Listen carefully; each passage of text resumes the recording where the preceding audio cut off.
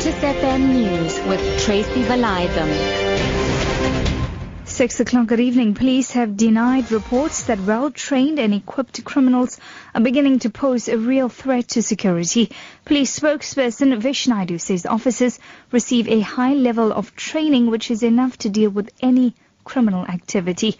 Naidu was responding to reports by the Institute for Security Studies.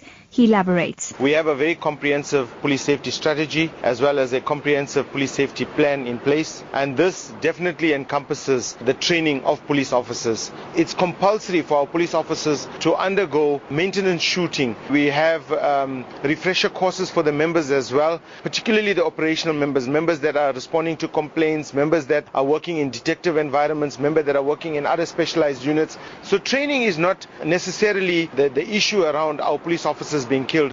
Meanwhile, Naidu says more than 1,400 officers were fired in the last 3 years. He says most of them had been leaking important information to criminals. Since the National Commissioner took office 3 years ago, 1,463 police officers have been dismissed from the South African Police Service. It's not a strange phenomenon. We identify the police officers that are corrupt, engaging in criminal activities, that are entertaining criminals and providing criminals with information which ultimately can result in our police officers being killed by those very criminals, and we're dealing with them. DA leader Muzi Maimane has added Potchefstroom to the so-called Big Five in his sights for next year's local government elections. The other four are Cape Town, the Nelson Mandela Bay Metro, Johannesburg and the Tshwane Metro.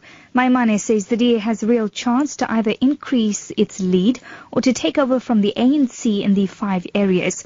Maimane says the DA needs one chance to show what a clean and efficient government can do. He says in Cape Town the party appointed the right people to do crucial jobs and eliminated any cadre deployments. Cape Town has the highest access to water, electricity and flush toilets in the country. It is also the best run metro with the highest number of clean audits.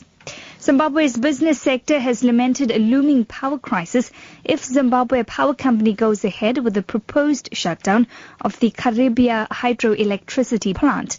ZPC has warned that low water levels in Lake Kariba will force a reduction in power output by almost 50%. Economist John Robertson says the business sector has already been badly affected by other events, and the few survivors Zimbabwe has will struggle even more to survive.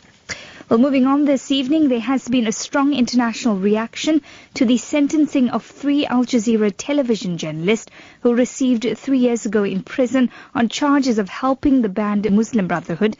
Mohammed Fahmy, Peter Grester and Bahir Mohammed were found guilty at their retrial in Cairo for broadcasting false news.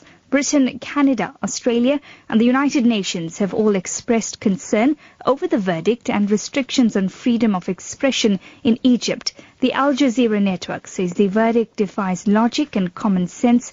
Peter Grester says he will fight the ruling. It makes me sick to my stomach to know that innocent men are going to have to go back to endure that kind of suffering. This is absolutely shocking, it's outrageous, it's devastating, it makes me furious to see this. The only thing we can do now is to keep fighting. We've always said that we will do everything it takes, everything we have to do to clear our names. Your top story this hour, police have denied reports that well-trained and equipped criminals are beginning to pose a real threat to security. For Lotus FM News, I'm Tracy Valaydham. I'll be back with more news details at 7.